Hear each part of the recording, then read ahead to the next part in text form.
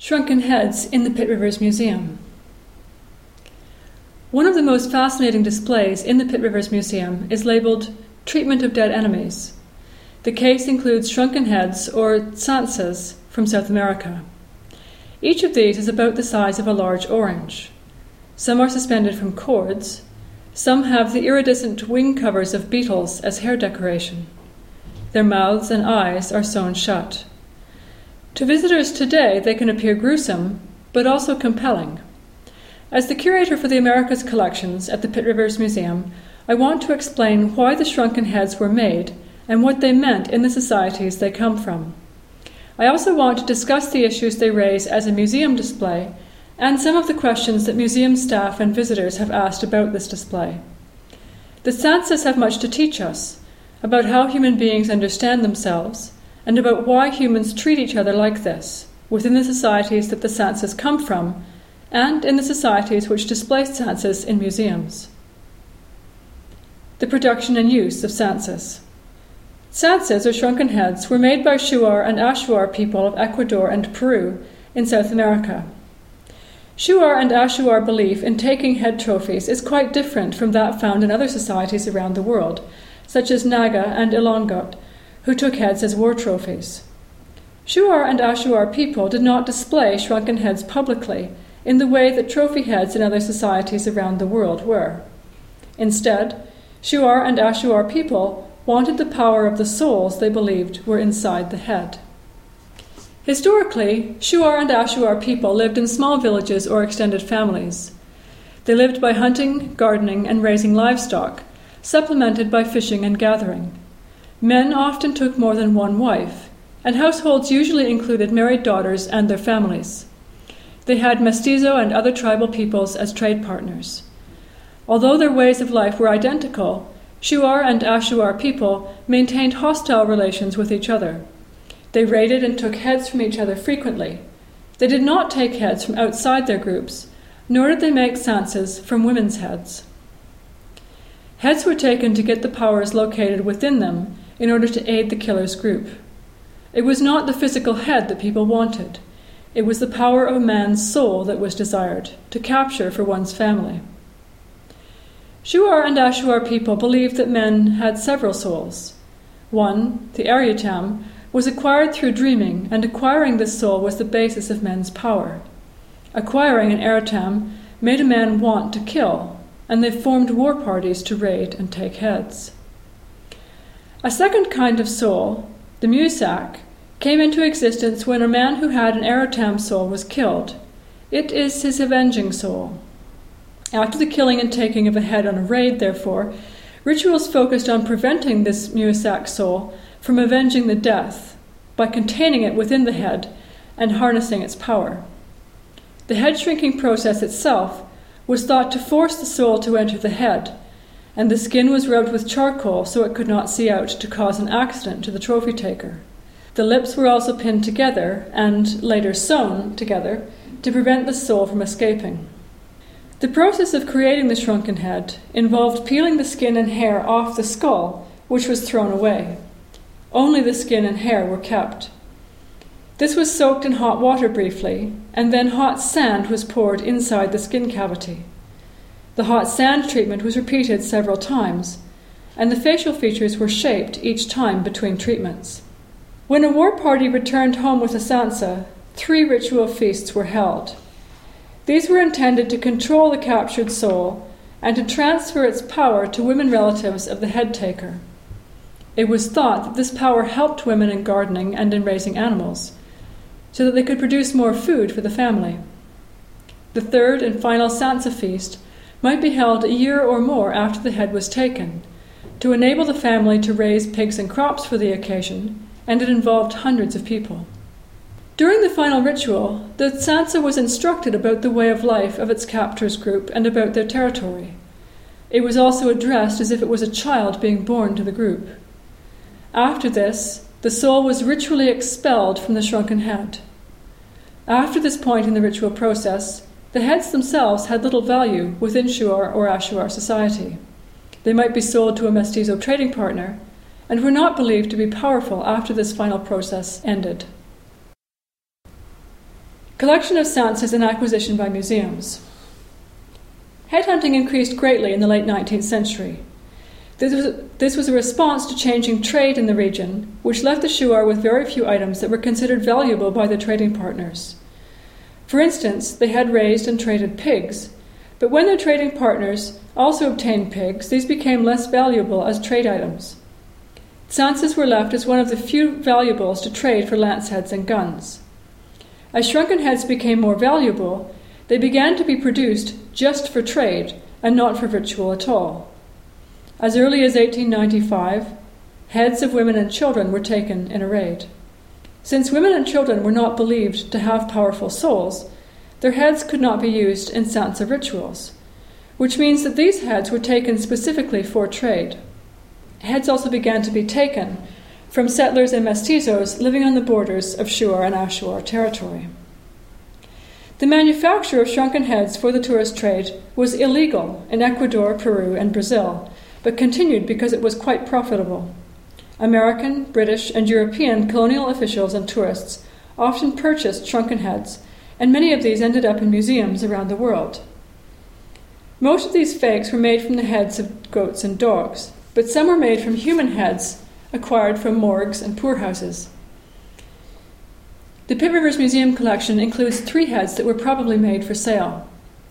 In one of these, a Quito newspaper of 1936 was found wadded into the crown of the head, where in a real sansa, kapok, a cotton-like plant fibre, would have been used. Fake sansas are still available for sale in South America, but the Shuar and Ashuar stopped making ritual sansas by the late 1960s. Pressures from missionaries, the threat of army intervention by national governments, and the passing of generations has meant that people are no longer avenging deaths and no longer take heads to acquire power. Seances in the Pitt Rivers Museum. The shrunken heads in the Pitt Rivers Museum were acquired from 6 different collectors between 1884 and 1936. General Pitt Rivers, the founder of the museum, contributed 1 human head. He also purchased a shrunken sloth head, and we know nothing about the origins of either of these heads. William Bragg, an engineer who worked in Rio de Janeiro and Buenos Aires in the 1850s, who later gave several collections to museums and became a Fellow of the Anthropological Society, donated 1 shrunken human head. Someone named Mrs. Sanders gave us another, and we know nothing about her at all, or about where that head came from. Major Ronald H. Thomas donated a large collection that he acquired in Peru, Ecuador, and Colombia to the museum in the 1920s. His collection came with a written vocabulary list from some of the people he collected from. Included in his collection were a shrunken sloth head, 2 shrunken monkey heads, and 3 shrunken human heads. Museum staff later came to believe that all 3 shrunken human heads in this collection were not ritual seances, but produced for sale. William Lote, a naturalist, also donated a shrunken human head in 1932, but since his career was in Egypt, we don't know how he acquired it. This kind of frustratingly incomplete information is typical about many objects in museums around the world. There is no documentation about how exactly the shrunken heads in the Pitt Rivers Museum were acquired, but given the constant trade in such material to Europeans since at least the 19th century, they could readily have been purchased or traded in places like Quito and other cities in Peru, Ecuador, and Brazil. They were acquired as curios by Europeans, as specimens of what were then thought to be, quote, primitive, unquote, or, quote, savage, unquote, peoples. The seances are displayed in the Treatment of Dead Enemies case in the court of the museum. This case is near another display on treatment of the dead, that is, the beloved dead, and that display includes a Catholic relic and a Scottish grave marker. The Treatment of Dead Enemies case examines what human societies around the world do with the bodies of dead enemies. The case includes head trophies from Nagaland, scalps from North American Indian tribal warfare, and carved boards from New Guinea on which skulls were hung. According to the museum's gallery attendants, the question, "Where are the shrunken heads?" is the most frequent one that visitors ask. The case has been used as a set for a scene in a Harry Potter movie and as an anchor for an Inspector Lewis television series episode. Artists have asked to photograph and draw them. They are iconic objects, often associated by the public and media with the essence of the Pitt Rivers Museum. Even in the Pitt Rivers Museum, displays don't remain the same forever. Museum staff have redisplayed the census several times over the years. We know that the heads have been on display in this case since before 1944, when G.E.S. Turner wrote that a fake censa, quote, has now been placed on exhibition alongside the genuine census, with a label drawing attention to the features which mark it as false, end quote. The census were examined carefully around that time, as the discovery of the Quito newspaper inside one of the heads shows. When the case was updated in 2003, the old typewritten labels had faded badly and were replaced with a new text emphasizing the cultural meaning of census. To explain them within the treatment of dead enemies theme, an illustration was added that shows the heads of Guy Fawkes and his co-conspirators on pikes in London following their trial in 1605. Staff at the Pitt Rivers Museum are considering other ways of displaying the shrunken heads in the long term, and are also considering whether it is appropriate to continue to display them. I want to explain why we are having these discussions and what we are thinking of doing to the display. Issues of representation. Museums have faced criticism from Indigenous communities of not representing them in a balanced way and of not allowing community members to speak for themselves or to be involved in the creation of museum displays.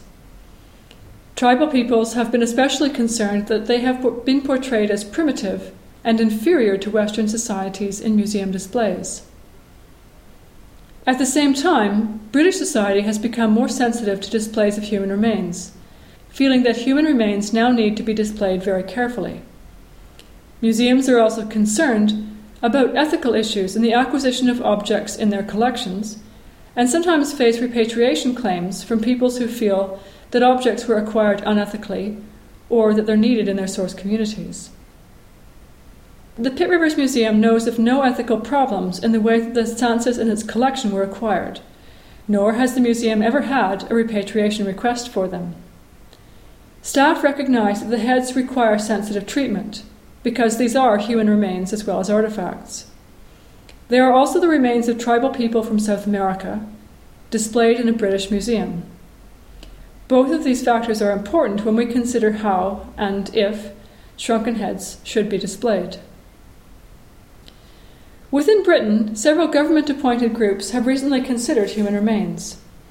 These have included the Retained Organs Commission, which examined issues connected with medical specimens in England, the Church Archaeology Human Remains Working Group, which focused on what happens to excavated Christian burials in England, and the Working Group on Human Remains, which focused on overseas indigenous remains from 1500 to 1948 AD. Human remains have also been returned to indigenous communities from many museums across Britain. The government's Guidance for the Care of Human Remains in Museums recommends that, quote, human remains should be displayed only if the museum believes that it makes a material contribution to a particular interpretation, and that contribution could not be made equally effectively in another way. Displays should be accompanied by sufficient explanatory material, end quote. While some people feel that it is disrespectful to display any human remains in public contexts, such as museums, others feel that museums have a duty to tell the stories of the dead. Melanie Giles, an archaeologist who has worked with bog bodies found in Britain, states that, quote, the violence so often encountered in bog deaths strengthens an obligation to reveal what happened in the past, to tell the story of the one who was beaten, brutalized, and hidden, end quote. She also suggests that human remains offer an opportunity to explain very different societies, so that the decisions they made do not strike us as alien, exotic, or barbaric, but rational, knowledgeable, and meaningful, she says, within their particular worldview. This has also been true for exhibitions such as the London Museum's London Bodies Show, which helped the public to understand historic remains found in London, including plague victims, and what these people's lives and deaths had been like. There's a great deal we can learn from human remains, both socially and medically. At the same time, People from many indigenous societies have been protesting the display of human remains in Western museums. This has largely been on the grounds that human remains from their societies were often acquired by museums under conditions of unequal power during colonial rule, and against the will of community members. Human remains have also been used to create theories which suggested that Western societies were superior to indigenous peoples. Such theories were used to support colonial rule and thus contributed to the suppression of indigenous cultures. Many indigenous groups also argue that human remains should be regarded as ancestors rather than specimens, and that within this more social perspective, it is inappropriate and disrespectful to exhibit them for public viewing. Displaying shrunken heads within Shuar and Ashuar villages, in the context of Sansa rituals, was not considered disrespectful by Shuar and Ashuar people historically. Displaying them in museums today for audiences that are mostly British raises several issues that we need to consider. Firstly, there is an ethical issue. Some shrunken heads were not produced for ritual purposes. They were made for sale, and they were made from the unclaimed bodies of the poor found in morgues and hospitals in some South American countries. It could be argued that this echoes the ethical problems over the manner of acquiring organs for donations in some countries, or of acquiring bodies for plastination by affluent Western peoples from poor non-Western peoples. In the case of Sansas, human remains have sometimes been purchased or stolen and processed to produce souvenirs made for sale. With the human heads that have been shrunken to make Sansas, either we are looking at the faces of murdered people who have had their souls stolen from them, in the case of ritual Sansas, or we are looking at the faces of people who were too poor to prevent their bodies being used like this, in the case of those produced solely for trade. We need to consider whether it's appropriate to display such remains, and, if so, how to do so respectfully. Secondly, there is an issue with what shrunken heads mean to museum visitors. Research with visitors who were looking at the display of shrunken heads in the Pitt Rivers Museum has revealed that many people think of these objects as exotic and primitive. Several visitors expressed morbid fascination using words like bizarre, gruesome, and barbaric. Several people also thought the heads represented a stage of human development and of the development of ethics, which brings into play the idea that some societies are more advanced than others. This is a completely false idea, and one that the museum does not wish to support. For one man, the treatment of dead enemies case had, as he said, a freak show element. The freak show, in which physically different people were displayed to the public for entertainment, is a very problematic association for a museum display. Anthropology participated in this kind of viewing through the villages of actual indigenous peoples displayed at World's Fairs in the late 19th and early 20th centuries, in which physical and cultural difference from the viewer were emphasized. Headhunters from the Philippines, for instance, were displayed at the St. Louis World's Fair in 1904. Headhunting has also become a metaphor for savage, primitive behavior. How much of this historical background, which is woven very deeply into the culture of Western museum audiences, comes to the surface when people look at shrunken heads? Is that how people see them? And if that's the case, how does the museum create a respectful and educational display? And thirdly, we need to consider what Shuar and Ashuar people think about Sansas today. Now that these people are becoming active players on the national and international political stage in order to safeguard their lands and rights, Sansas have become powerful in a new sense, because they are such a powerful visual anchor for stereotyping. To most Western people, Shuar and Ashuar people are known only as the people who shrank heads. This is not empowering. In the 1990s, anthropologists brought delegations of Shuar people to several museums in the United States and asked about their thoughts on Sansas. Some Shuar felt that shrunken heads should never be exhibited and that they should be stored away from other objects. The Sansas, they explained, are sacred objects requiring special handling and prayer. Other Shuar were content for the heads to remain on display, but were concerned that exhibition of shrunken heads without other information about Shuar culture perpetuated a stereotype about them that is affecting the way they are perceived today.